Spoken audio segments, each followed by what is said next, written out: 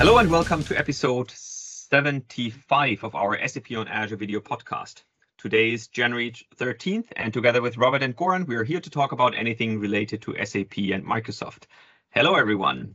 Hi. Hello. Hi, guys.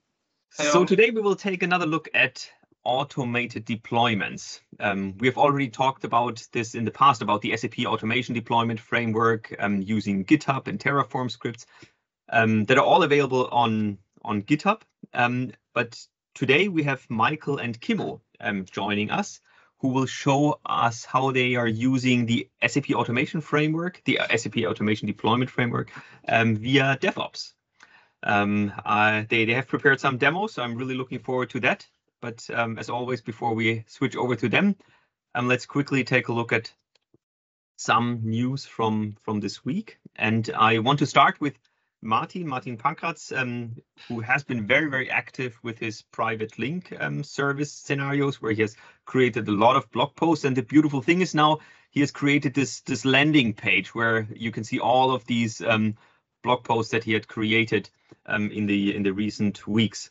So I think this is a perfect landing page to get an overview of if you want to do something with the business technology platform. And scroll down. Can you the private link service? I mean, just to see that nice guy there, you know. I mean, just well, two nice guys, right? Two nice. Well, depend. We could be also one guy, but depends which one is the nice, you know. Exactly. Okay, you're derailing the discussion here, but I just wanted to highlight Martin's blog post.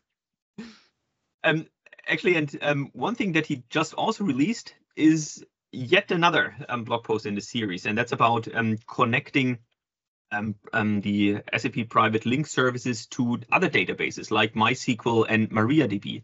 So if you want to develop an application on the business technology platform and you have, for example, MariaDB on Azure, now Martin outlines how you can use the private link service on BTP to connect to your database on Azure. And as always, it's a very, very detailed blog post with all the necessary steps documented.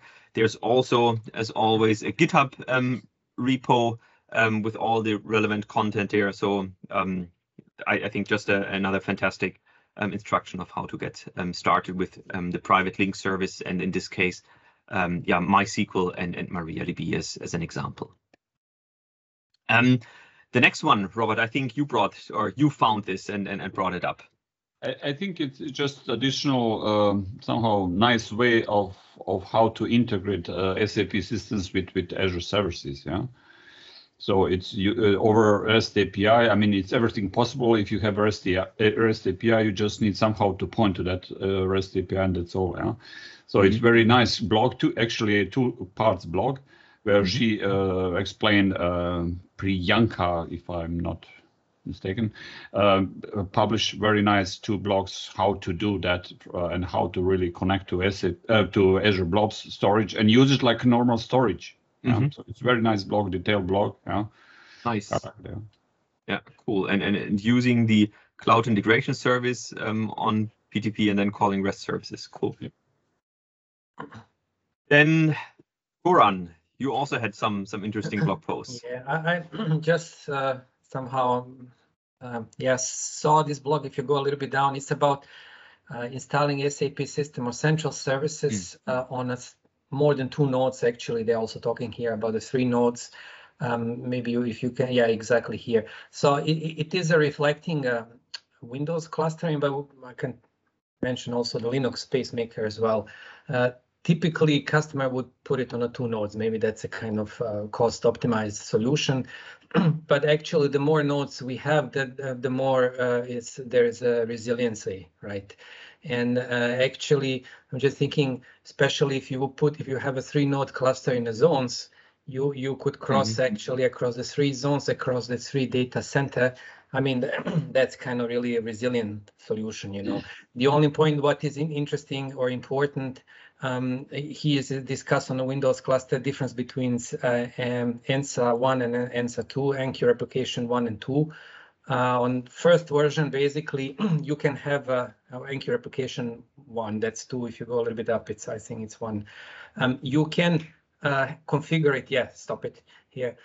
You could configure it on multiple nodes. It's not a problem, but actually you need to configure only 2 nodes between which would be replication and failover basically happen. The reason is simply those NQ replication services are always locally installed, right? For some reason. Now, if you go down with NQ replication server 2, we have NQ replication is a clustered instance as well, which is basically the same like on question, Linux. Goran, would this be a chain replication or would this be kind of multi-master? Just between two. Just it's between 2. Okay. NQ server and one replicator, right? Yeah. So NQ replication 1 is just a kind of, you need to pre-configure between which zone or which nodes you want to do it, even if you have configured in multiple. Yeah. On the ENSA 2, you don't have to configure it. You know, it's just it can, those 2 stuff can run on any nodes, and they can run on any node, or NQ replication can run on any node because NQ replication is clustered as well. It's not the local one, and in cluster it's configured that anti-affinity rules that these 2 central services and NQ should not run on the same node, of course, right? And on pacemaker is actually the same. So in that way, you can run on 3 or more nodes, NQ replication server 2 without any kind of special configuration, right? So just imagine, okay, put in 3 zones, or maybe an availability set, okay, it would be distributed across the 3 hosts, right? So maybe it's an interesting, if somebody is really kind of crazy about very high SLAs, that could be a way to go, right? Cool. And another blog is always interesting. I'm thinking, okay, this is kind of known, but the guy is talking about transport or slow transport on Windows cluster environment. And it's a known issue that, I mean, a potential issue on Windows cluster. You have this option called continuous availability, which actually is a fault-tolerant file share service. If you fail over, and there's an open handle, there will all open handles will be transferred to another side. Meaning, for example, if you run transport, you do a failover there, the transfer would not be broken, right? So, but that has certain implications on performance, and some performance issue could be done. So, I mean, this is known, but the guy ran into issue. I've seen also sometimes issues, so he's a bit just discussing how to turn it on. Actually, on a newer version of Windows, it's also improved the performance here. So expectation also on the newest 2022 would be even better. But it's good to remind people they might run into some of those issues, right? Yeah. You're right. So this is for Windows 2012 R2. Yeah. Yeah. Okay. Cool. Great. Thank you. Yeah. Then I have 2 videos. One is from Dusan. So at CES 2022. I mean, it was all virtual, obviously, but there was one session with Microsoft, SAP, and Dusan about the Teams integration. So we talked about the Teams integration already in the past, and here we are talking about success factors integrated in Teams. And Dusan is actually one of the customers that that we worked with in the last few weeks, and they talked about their experience now integrating success factors in Teams, working with Microsoft, working with SAP. And just talk a little about their experience in this, which I think is really interesting, because we are getting a lot of questions from customers that are using success factors that want to integrate this in Teams, and it's great to see this statement here from Dusan. Another video that was released just last Friday is part of the Azure Friday series. There are over, I think, 700 videos in the meantime, and I had the honor to join Scott Hanselman to talk about the integration of SAP and Microsoft. So we showed there how to access an SAP system via Azure Bastion. Then we took some data in Excel. We worked with the Power Automate solution to update data, and finally we also worked in Teams. So we integrated some data in Teams and worked with the data directly from Teams. So if you have not seen it, take a look. I hope it is entertaining. Good, and then I want to close off with the blog post series from Bartosz. So he had republished his blog post on using Synapse pipelines and OData here on the Azure Synapse block, this 8-part series that really gets you step by step, the extraction, then all the parameters, metadata store, handling large volumes of data. So really filter and select, introduction to Delta extraction, and then the final part was the SAP extractor and CDS views.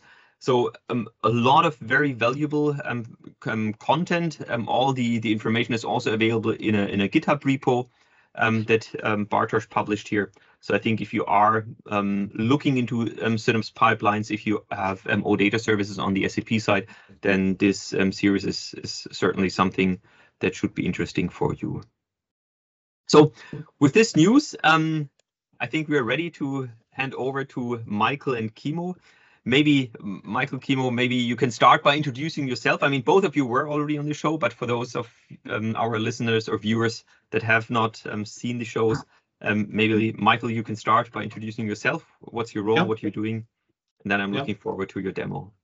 Absolutely. Thanks, Holger. So my name is Michael Mergell. I'm Cloud Solution Architect for SAP on Azure. And showing with Kimmo today the Azure DevOps integration of the deployment framework, and very happy to be here and to show our baby. So Kimmo, to you. Yeah, so hi, my name is Kimmo Forss. I'm a colleague of Goran, so we're in the same team. But currently, I'm the acting development lead for the deployment automation framework. And as Michael, I'm extremely proud of what we're building.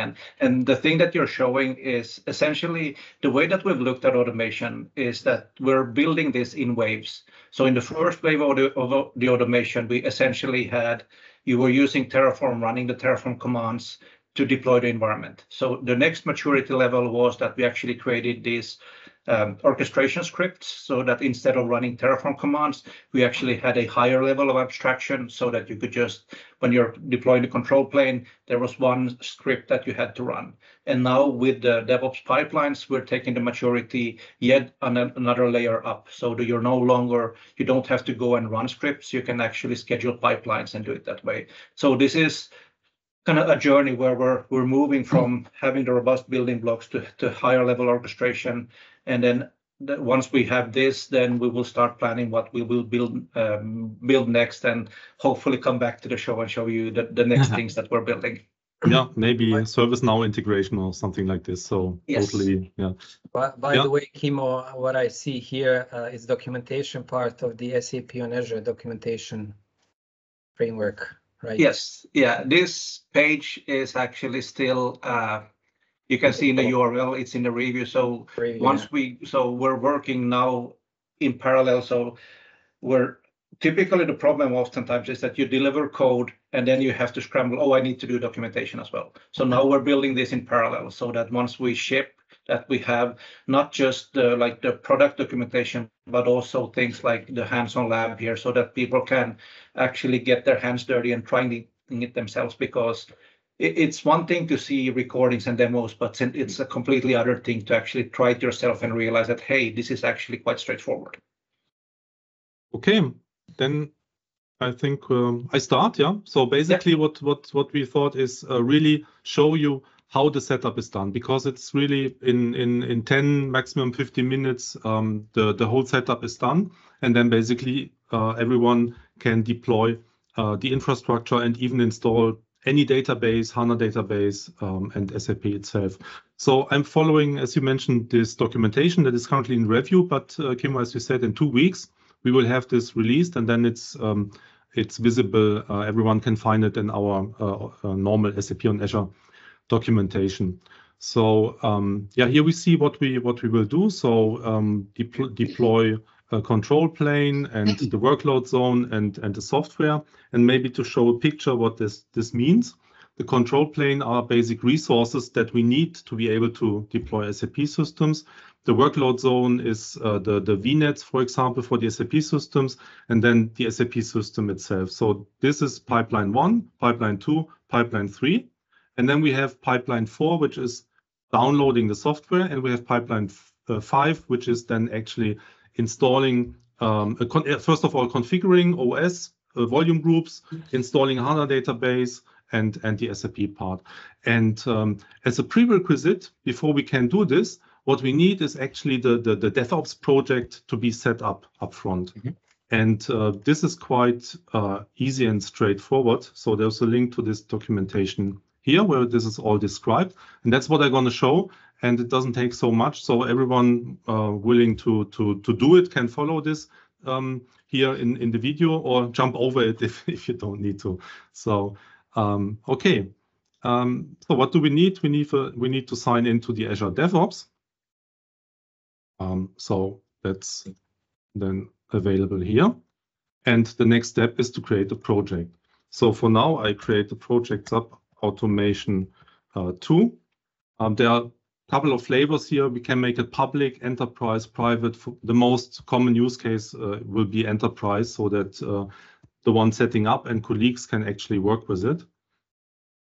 Yeah, and the nice thing with the enterprise approach is that this is actually then tied to your Azure Active Directory tenant. So you can just invite people the normal way. So, and it's more secure in the sense that it's not publicly open to anyone in the internet. So it's protected by Azure AD authentication. Exactly. So I think this is now available already. The next step will be to import the code and the pipelines and everything that Kimmo, others, and myself have prepared here in many months of hard work, really. Everyone can reuse it and benefit from this. And so we have to import it from GitHub. This is done here in the repositories. Oh, sorry, it's actually done here. We import the repository. Yeah, and one of the other added benefits of actually importing it this way is that the customers are essentially taking a snapshot in time of our repository. So that means that they'll have the code in their environment. So even if we're doing changes, those changes won't automatically trickle down to them. So they have the ability to refresh the repo at any time. So whenever we have a new release that is relevant to them, they can just run a pipeline that will update the repo with our code. So that is also one way that we're thinking about the fact that if we're introducing something that breaks things, so those things wouldn't automatically flow into the customer's environment. Yeah. So we see the code has arrived. It's here. So what is the next step? So and then we are already at the step where we set up the actual pipelines that do the deployment. For sure, we have to do. We need a service connection to the Azure Resource Manager. Yeah, this is so. As part of the one-time setup of the DevOps project, you need to do some level of configuration, like the importing is one step, setting up things like service connections. The service connection actually just provides us a way to say that, hey, if I'm using Azure, this is the credential that I'm using. Yeah. Again, so, this is a one-time activity. Yeah. And here, please use the manual service principal setup, as we will use a service principal. So those details I won't show here because we will later on use the other repository where this is prepared, but just to show how and where. And yeah, and the benefit here also is that all the identity activities can be controlled by customers' InfoSec. So they could actually, so we have customers for whom this DevOps environment is already prepared. So it would be InfoSec that creates it. They would create the service principals. They would create the service connections. So then the SAP team that is using that DevOps environment, they don't even know the credentials. They're just actually executing those pipelines and using those services. Yeah. So then the next step in the setup is to create variable definitions. We have two groups, and we simply have to create them here in the pipeline section in the library. And so these are essentially like a way that we can persist attributes across the different executions. So these are parameters to the pipelines. And the nice thing with this is that you do them once and there's security assigned to them. So the customer can actually make sure that they're creating with the right level of access, etc. And also, as you can see on the screen, you could map these secrets into Azure Key Vault. So if the customer already have some of their details in an Azure Key Vault, we could consume them from there, which actually makes it quite straightforward. Yeah. So basically, Kimmo, I mean, we were doing internally a bit deploying and using the tool, but we were actually using the Azure those shell command line, Cloud right? Shell, yeah. Exactly. And here, okay, what I see, you are basically using the DevOps tool as a kind of automation platform, Yes. so to say, right? Yeah. Yes. Yeah. Okay. So whilst Michael is creating those groups, so that's a great question, Goran. So the way that Azure DevOps actually executes tasks, it has this notion of agents. So there's two types of agents, and our deployment automation framework actually leverages both. So the normal or the simple way to use DevOps is by using what are called Microsoft hosted agents. So that's essentially a VM that gets spun up, the repository gets cloned there, it executes the deployment, and then it shuts down. So those agents are essentially kind of stateless VMs that just spin up and spin down. So the benefit with those is that you don't have to do any preparation, etc. The challenge with those is that in, for instance, for us, since we're using Terraform to do the infrastructure, and Terraform can run from the internet, so to say. So because it's using the Azure RESTful APIs to create the resources. But then when we're using Ansible to do the configuration of the VMs, Ansible will need network connectivity. And I haven't seen yet any SAP customer who would allow public access to the SAP VNets. So that's why we're using the other type of agent, which is called a private self-hosted agent, which is a VM running in the SAP or in the management VNet that has network connectivity to the VMs. Yeah. We will come to this as well. And go on, I was thinking to answer a question as well. What we had to do before was this in a shell. You see, when you deployed it on the command line, there is a lot of typing, a lot of copy paste, and this is very error prone. So people who start using it, we saw that very often we had typos and errors that could really be avoided. And I think the DevOps approach, I mean, the control plane deployment is now with DevOps, it's one click. You run the pipeline and 2 clicks, sorry. Yeah, so instead of many information gathering and creating lengthy commands, it is becoming so easy. And also if someone runs into some troubles and a deployment fails, you have to look in many places, but here it's a graphical user interface. It's so easy to get information, and so that it can only help everyone, I think. Also those people who are very familiar with VI and command line, but I think it's still an advantage from handling perspectives. So the next point is actually now creating the pipelines. And there is a little thing on the permission side we have to do. I will show this, and then I will show how we create actually the pipeline, and then it's already finished. Yeah. So we have to go to the repositories, and we go to the here manage the repositories and security.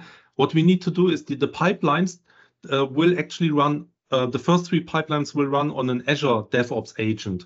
But the pipeline 4 and 5, as they need connectivity to our systems, we have to have a self-hosted agent in our SAP environment that is able to connect. So we can connect with DevOps to the self-hosted agent, and this agent will connect to the SAP systems and perform Ansible commands and so on. And those pipelines, they write back information to this Azure DevOps repository.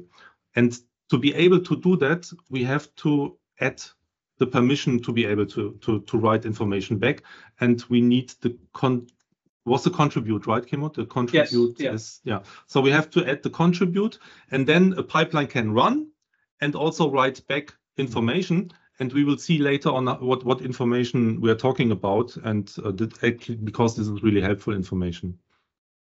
Okay, then I think we are already at the step where we create the first pipeline. And so I will show this very briefly. I show one pipeline because we have to do this for 5 pipelines. It's already prepared, so I show it for one, and then we go to the other repository where this is prepared. Yeah, the nice thing with the pipelines, again, they're part of the repo, and they're essentially, it's a YAML file that defines the activities that it does. So, and in our case, so since we have it in Azure DevOps, we can just choose it using Azure the graphical DevOps. user interface, but That you is could also the edit them manually. Yeah, so that's we saw it is in Azure DevOps. It is in the repository sub. Sorry, I might no. That's great. It's in the repository sub automation. It is an existing pipeline because that's what we deliver from GitHub. And now very specific now for this for today we are using private preview, but in 2 weeks when we have moved it to the main branch, then you can use the main, yeah. But today I still need to use the private preview, and it's in the folder pipelines, and it's a prepare region. So that's the pipeline.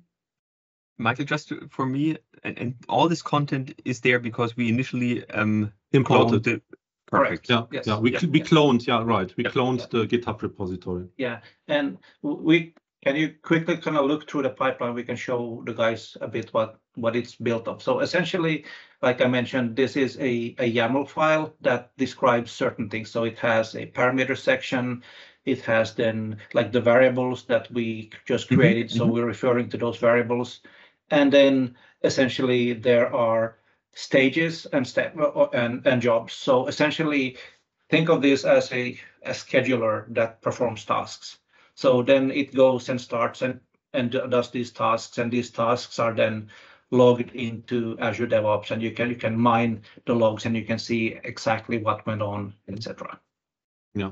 So once the pipeline is now there and saved, I want to tune it a little bit. We don't want to have continuous integration triggers. That doesn't make sense for SAP system. We simply run it when we have to run it. Yeah. So in our internal test, we actually have that because we want to make sure that when we're introducing code changes that they don't break. Yeah.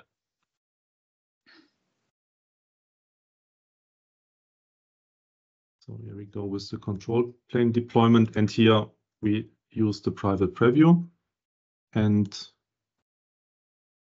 so we save it. Okay. Then basically we have that in the pipeline here available, and now go to it and run. Yeah. That's it, actually. I have to jump to the other repository to show the run because we have not all the variables and so on. Yeah, that's clear.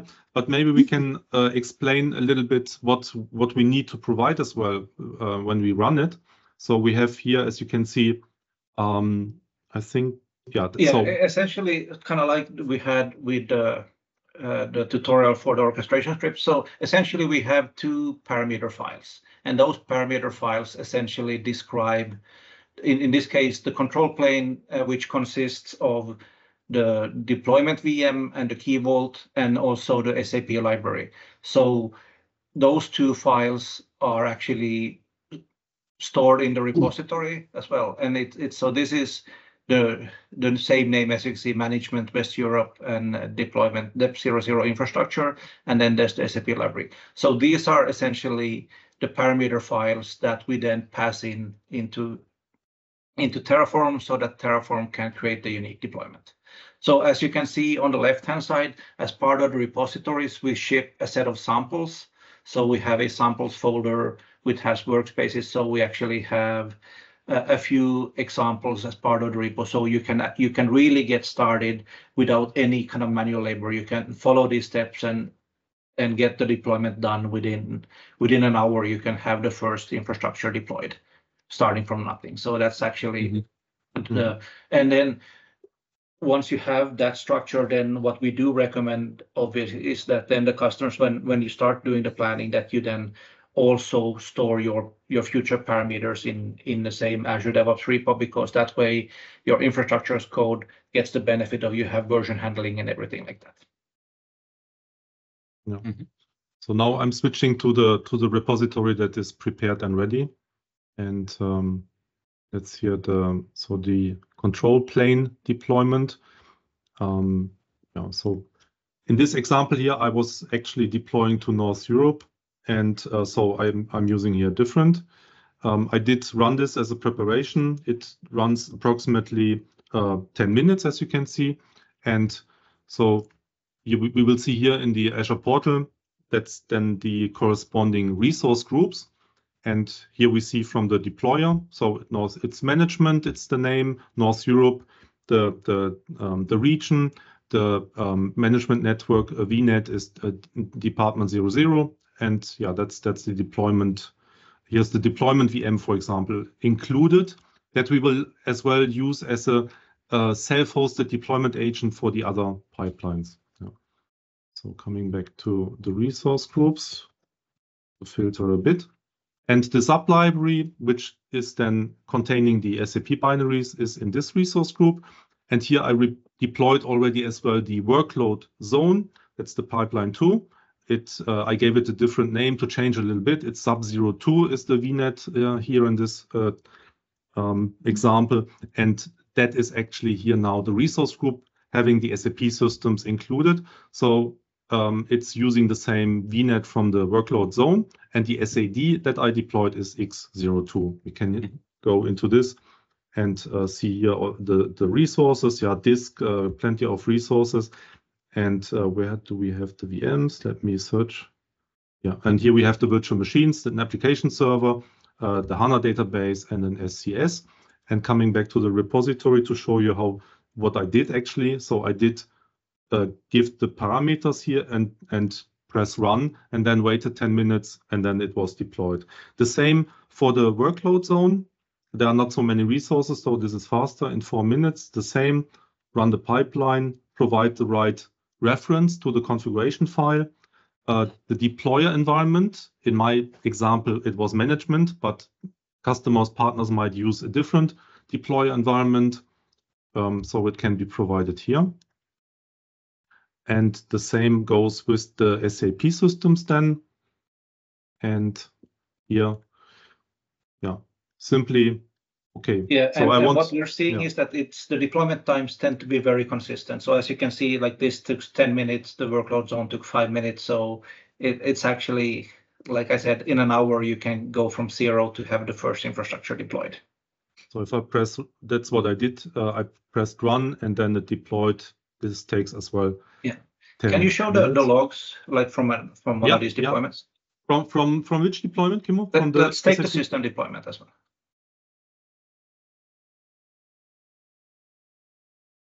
So this is the benefit with running in DevOps. You actually can go back in time and see, like you get the Terraform output, and in Ansible we'll get the Ansible output, etc. So it makes it really easy to also validate, and especially if something goes wrong, you can actually see what went wrong. So that actually makes it quite nice. And Azure DevOps takes care of retention, so you can define policies on how long you keep runs, etc. So this gives you traceability as well. So here we have something actually. I was here doing the download of the SAP software, and there is an error. So let's have a look. So it ran for 1 hour and 70 minutes, and I'm guessing that's probably a SAP has updated a component, so the URL might have broken. Yeah, okay, because I think that's also important to highlight. In the GitHub repo, obviously, there's no SAP software. So one of the steps is to use your own S user. I mean, this is just always in my specific user context, to download the software, to make it available somewhere, so that then in the next step, the scripts can use the SAP software and do the actual installation. Yeah, absolutely. So we discussed now pipeline 1, 2, 3. We have the SAP systems deployed, and now what comes next? We have, as you say, we have to download the SAP software, and then we can do the next step. And for downloading the SAP software, we can't use an Azure DevOps agent because they are too small. These are tiny containers. It's a lot of software, so you have to download big chunk of files and then upload them to a storage account. And therefore, we are already using our self-hosted agent as well. And I don't want to show the details, just explain that we need to connect to this. So we are using, let me go back here. So we are using in the so in this management infrastructure, we have one VM. This is the deployer VM. And so we need to connect to it and configure it as a self-hosted agent. It's very easy. I won't show it, but maybe one tricky thing, we have to connect it. And as Goran mentioned, or Kimmo as well, customers don't have public IPs typically. Yeah, so it can become a little bit tricky to connect when customers try this out for the first time. They're not using their own IP ranges, and so I recommend using the Bastion. Yeah, so simply use the Bastion, and then it is really easy. You might need to set the Bastion up the first time you go through this, but this is also very easy. And the SSH key to connect to this deployment VM is in our key vault. So nice. So this is nice and easy to connect to it. And which one is it? That's the problem. We have so many key vaults. So we have the keys, but we don't remember which key vault they are. So that, but like the Bastion thing makes life much easier. And then one thing that I wanted to mention also. So when we're using the self-hosted agent, it doesn't have a public IP. So we're not Azure DevOps cannot talk and tell the DevOps agent because there's no public IP. So the way that the DevOps agents are actually built, that it's actually the other way around. So the Azure, the agent goes and asks, is there something for me to do? Is there something for me to do? Is there something for me to do? And then when there is, it executes. So that way we can have, in a secure fashion, we have the Azure DevOps agent running without public IP, but it talks back to Azure DevOps. So that does mean that the customer will need to open their firewall so that the DevOps agent can talk back to Azure DevOps. But it's outbound internet. Yeah. The good thing is on the deployment agent, we have already all the tools installed, and there's also the GitHub downloaded, so we can run here a script that we have prepared to set up the DevOps agent. I did this already up front, so we can't do it now here, but you can see it's already configured and we have a script, so this is easily done. And this gives us then the our self-hosted deployment agent in our SAP subscription, and then we can run pipeline 4 and 5. So I had an error in mine, which I need to look later into it. So Kimmo, I think it's now up to you. You can show the pipeline 4 and 5. Yeah. Sure. Cool. Thank you, Michael. So can you see my screen? Yeah. Yes. Yeah. So essentially, this is the same process, but this is our dev environment. So this is where we've been running this for quite a long while already. So essentially the pipelines here, so if we look first at the software download pipeline. So again, the same way that you would run any other pipeline, essentially we just say, hey, I was doing a test and to see how it works against a new environment in Australia. So let me show you what that pipeline looks like. So essentially the pipelines are very similar to anything. So there's a preparation step that essentially clones and updates the parameters to the agent, and then it runs the actual software download. So Kimmo, can you increase the size a little or zoom in a little maybe? Yes. Because I think it's really hard to see. Yeah, sorry, it's my wife's 4K monitor, so. Yeah, this Better now? Perfect, thank you. Yeah, perfect, yeah. Yeah, so essentially like the pipeline will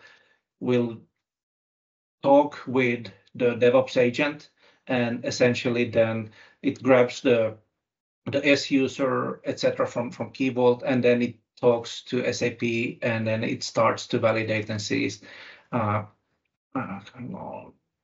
It goes and downloads the way that our downloader is done. It's faster to check the storage account than it is to download the file from SAP. So the downloader will see, have we already downloaded this file? If we have, then we won't download it. Okay. And so then it goes through the bill of materials and then validates each file. And we actually also use the checksums for these files. So that means that we can validate that if a rogue agent would be able to upload a dangerous SAP exe blah blah blah, and if the checksum doesn't match what's in the bomb, our download we would notify that. So that's a way that we added additional security. And so essentially this runs for a while, and then the net result from there is that we will have the software downloaded into the SAP library into a storage account. So the way that we're using the software download is that we're actually collapsing all of the software into the same storage account, because SAP has unique names for the files.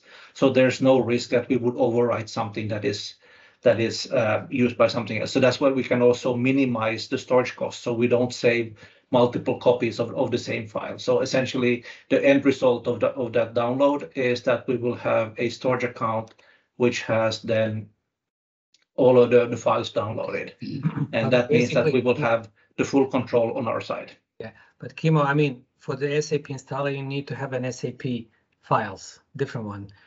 And then you need to know which one of different products would need a different set of files. Yes. And all those information you have in this BOM bill of materials file, and basically through that provided as user, you would automatically download the needed file without a user needing to know which one exactly. Correct. They don't have Yes, it here, right? Exactly. So if I look at the way that we define the software, it's like you said, we have these bill of material files, which are part of the repo. And essentially, if we look, for instance, so these are the ones that we're now currently working on in progress. So we're working on Oracle and also Windows and DB2 based bills of materials. But if we look at the one that we just deployed, essentially the bill of materials file has the relevant data that we need for the installation. So the name of the product IDs, because we need these when we're running SAP Inst in a silent installation mode. And then, like I said, we have the list of files. So the customer, the only thing that they need to know is actually which application do I want to install. So it's the BOM name. And essentially, so if we go back to the pipelines, so once we've downloaded all of the software, we would then move into the fifth pipeline, which is the configuration and the installation pipeline. So this has multiple steps. So the way that we've created our playbooks is that we're doing steps in sequence. So we have, let me actually open the same Australian one that I use. So essentially, these are the steps that we do when we're running the full installation. So we have the core operating system step, which will actually go and do OS patching, yeah. And OS install, patching, yeah. and so you can, and like with the Terraform, we can actually go through and see the steps that Ansible did. So like we're going through and saying that are the repos registered, etc., making sure that all the packages that in this case, we were deploying on Zeus 12 SP5, so that we have all the right packages. So you get the full traceability, so you can see everything that we did, doing the disk configuration, etc., Crony. So that is kind of the core. So in our case, this took like 2.5 minutes, and then the next step is actually doing the SAP specific OS settings. So this would be things like creating the mount points, creating the file systems, etc. So again, we have the ability, we can see that the full traceability, and if something would go wrong, we could see here what was the step that failed. So that's the second step. This one takes a bit longer. So this one will actually make the software available from that storage account onto the Sempra Services instance, from where we actually share it out via NFS. So this takes, in our case, this took 14 minutes, and this actually goes and then downloads the files that we need. So like the kernel, the database exports, etc. And here you can see we have the checksum. So we're doing the validation that, hey, that no one has tampered with this. Once we have the software, then the next step is actually to install HANA, and 9 minutes, 13 seconds. So this actually goes then and creates the unique username for this SID and stores that username in the key vault, and then it installs the HANA instance. So it goes and runs HTTP LCM, and then you could also see here how long it took, etc. And then we get the normal Ansible report. So in the installation, the longest running task was actually to install HANA. It took 6 minutes. Sorry, 9 minutes. And Kimmo, you mentioned HANA here, but I think on GitHub you also have scripts for Oracle and correct. Others. Yes. Yeah. So the way that So if I take one step back, so the way that these playbooks are written, so the steps will be the same regardless of the database. So we, instead of having a HANA playbook, an Oracle playbook, DB2, we actually have a playbook that understands which database is being installed. Yep. So that is the way that we can simplify the pipeline. So the same pipeline, and the same goes for HA. So actually the pipeline knows that this is an HA deployment, and if it's an HA deployment, it goes and configures SageMaker. So you don't have to worry about, you just run the playbook and it actually does everything that's needed. So 10 minutes, DSCS, 3.5 minutes, database load, 35 minutes, the primary application server. So this is, again, in this case, I didn't have any application server, so that it ran it, but there's nothing to run. So, but there's still the validations. And then what we are adding now is that as part of the deployment, we also want to make sure that we can capture not just the Ansible logs, because if I go back here and let's take a look at the SES installation. So here we will only actually see what Ansible tells us. So in our case, we will see that it goes and executes, it validates the bill of materials, and then it goes and checks if it will be HA, it would install. But then it just runs SAP inst, so it doesn't really provide us any SAP specific log information. So what we're currently working on, or what I've been working on the last few days, is a way to actually capture the relevant SAP logs and also bring them back into the repo. So let me see if this is visible. So this is a run that I was just doing where we are. This is probably quite small, but let me see. Yeah. If I just do, so what we're doing as part of the deployment is that we're capturing the log files, the SAP log files for the different steps.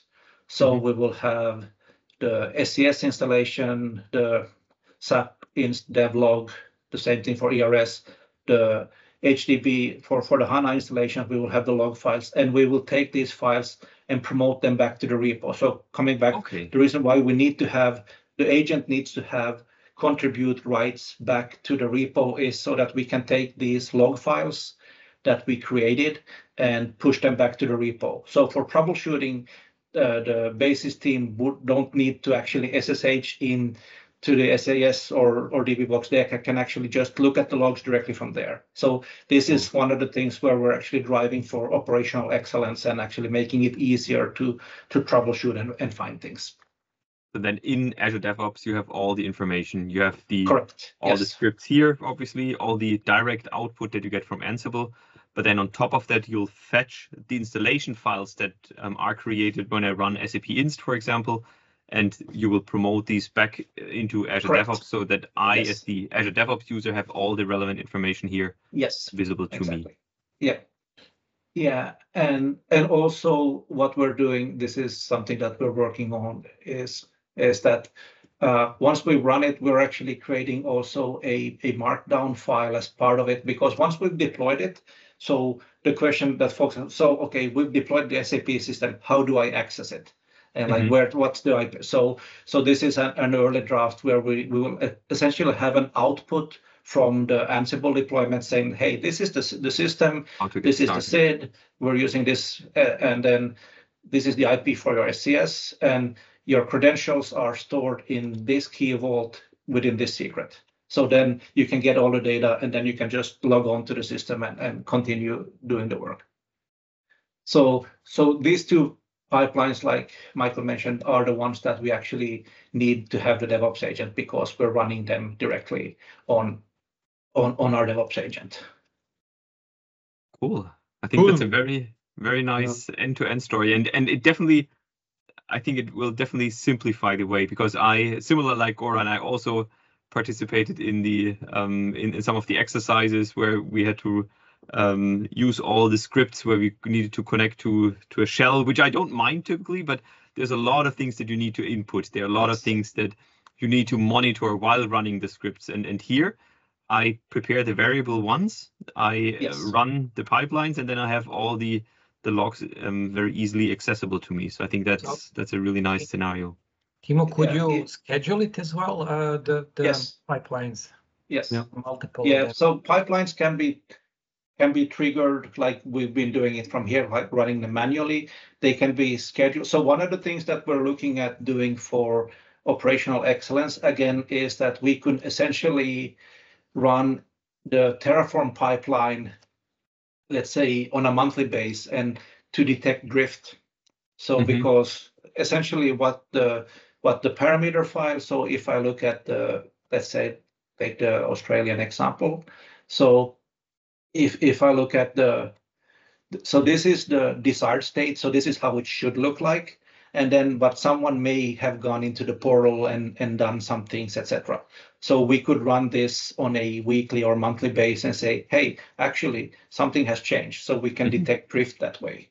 So that way we can also kind of, from a governance point of view, help keeping things in shape. And this is an example where, like, I've just uploaded one of the log files. So this would actually give us everything in one place. So the infrastructure configuration, and then the pertinent parameters that we need for SAP application, which application am I installing, what is my FQDN, in which key vault do I store my secrets, etc. What's the SAP SID, what's the database SID, what's the platform, etc. So again, this is, like I said in a minute, so this is our main goal with this is to lower the threshold of starting to use our automation framework. So moving from the scripts to this will actually make it much easier. And the nice thing with these pipelines, like Michael already alluded to, is that since they are in DevOps, we can start doing integration. So like we could actually think of a scenario where you have a ServiceNow workflow where you're defining your SAP system, you get the approvals in ServiceNow that triggers off the pipelines, and then we get the outcome that we want. Cool. So I think the most important question is, when will this be available? When can we use it? So it can be used now. So it's in public preview. You can use it now in the private preview branch. Yeah, it's available. So the way that we're working in the repo is that this is we've moved to the new repo, so we have the GitHub Azure SAP automation, and in difference, like in the old repo, we actually had a lot of branches. Here we actually only have 2 branches. So the private preview one, which actually already today has these pipelines. So you go to the deploy pipeline. So these are the pipelines. So essentially they're already, so you can use them here. Right. But the goal that we have that within January, so within the next 2 weeks. So these have been here already for quite a while, and we've been running daily builds of the infrastructure now for a month. So we're now just doing the final polishing of adding the markdown files, etc. But by end of month, our goal is to actually push the pipelines and the documentation up to the main branch, and then the documentation to docs.azure.com. Cool. I think that's really great. And I'm sure this will help a lot of customers to get started and install an SAP system, or even partners that can leverage this and modify it according to their requirements, and then use it to install SAP systems. Yes, and like all the same capabilities. So even though we're running it from a pipeline, all the same capabilities that you have if you want to have your own custom naming convention, that applies here as well if you have custom disk sizing. So we're not losing anything by moving to DevOps. In fact, we're gaining the logs, we're gaining the UX, and we're also gaining like the enterprise credentials so that the DevOps repository is protected by Azure AD, which a lot of customers tend to be a bit skeptic on public GitHub for internal things. So our goal is essentially to say, hey, you can use Azure DevOps for your configuration and then just our code from there. So then everything is kind of in the same secure bubble, so to say. Cool. Really and great. How much time, let's say, S/4HANA installation takes time, in average, your experience for both of you? So if let me actually, it was an hour or so. Yes, roughly an hour. Yeah. Yeah. So if I go back to, let's go to the pipeline sentence and look a bit at. It's quite consistent. So it's typically an hour. Then, of course, these are empty environments. So if you would have if you're doing a migration and you have a big database, then the database load would, of course, take a longer time. But it's typically quite consistent. So if I look at the one that I did, the Australian one was an HA deployment, and it took an hour and 17 minutes. Cool. And then, so this one, which took 3 minutes, this would be a run where you just run, and it's already deployed. So kind of showing the idle policy that we can rerun the playbooks, and they can remediate if there's things. But here's another one where you see an hour 16. So roughly like an HA deployment, 75 minutes, and non-HA deployment like an hour or so. So you save some kind of 1 month of time per system, I guess. Well, more. Yeah, ultimately, yes. The first few times that you do it, it probably takes longer because like the setting up the DevOps and doing the first TF-var files. So, but then the more systems, the more benefits. So when you do your third or fourth or fifth system, then it starts to become really a rapid activity. Cool. I just want to highlight one last thing that you briefly mentioned, which I think is also really important. So this is not only for fresh systems, but the Terraform and Ansible scripts actually provide you with the flexibility that I can take my own database export and use this for the installation, and then not only have a blank system, but really a system that maybe comes from a previous export that I did. Correct. Yes. Yeah. So in the new system, if I look at the bill of materials, essentially this is your database export. So you could replace this with an export of an existing system. Then you would just deploy and import that. Yeah. Great. Okay. Good. No, I think, Michael, Kimmo, I think that was a great update on the SAP automation deployment framework with DevOps. And I'm sure we'll see more and more. I'm really looking forward to the official public preview with the documentation. And I'm sure we'll have lots of customers using this. Thanks. And I'm sure we'll see you again sometimes in the future in one of our next podcasts. Yeah, we hope to. Great. Thank you. Thank you, everyone. Thank you. Thanks. Bye-bye. Take care. Bye-bye. Bye.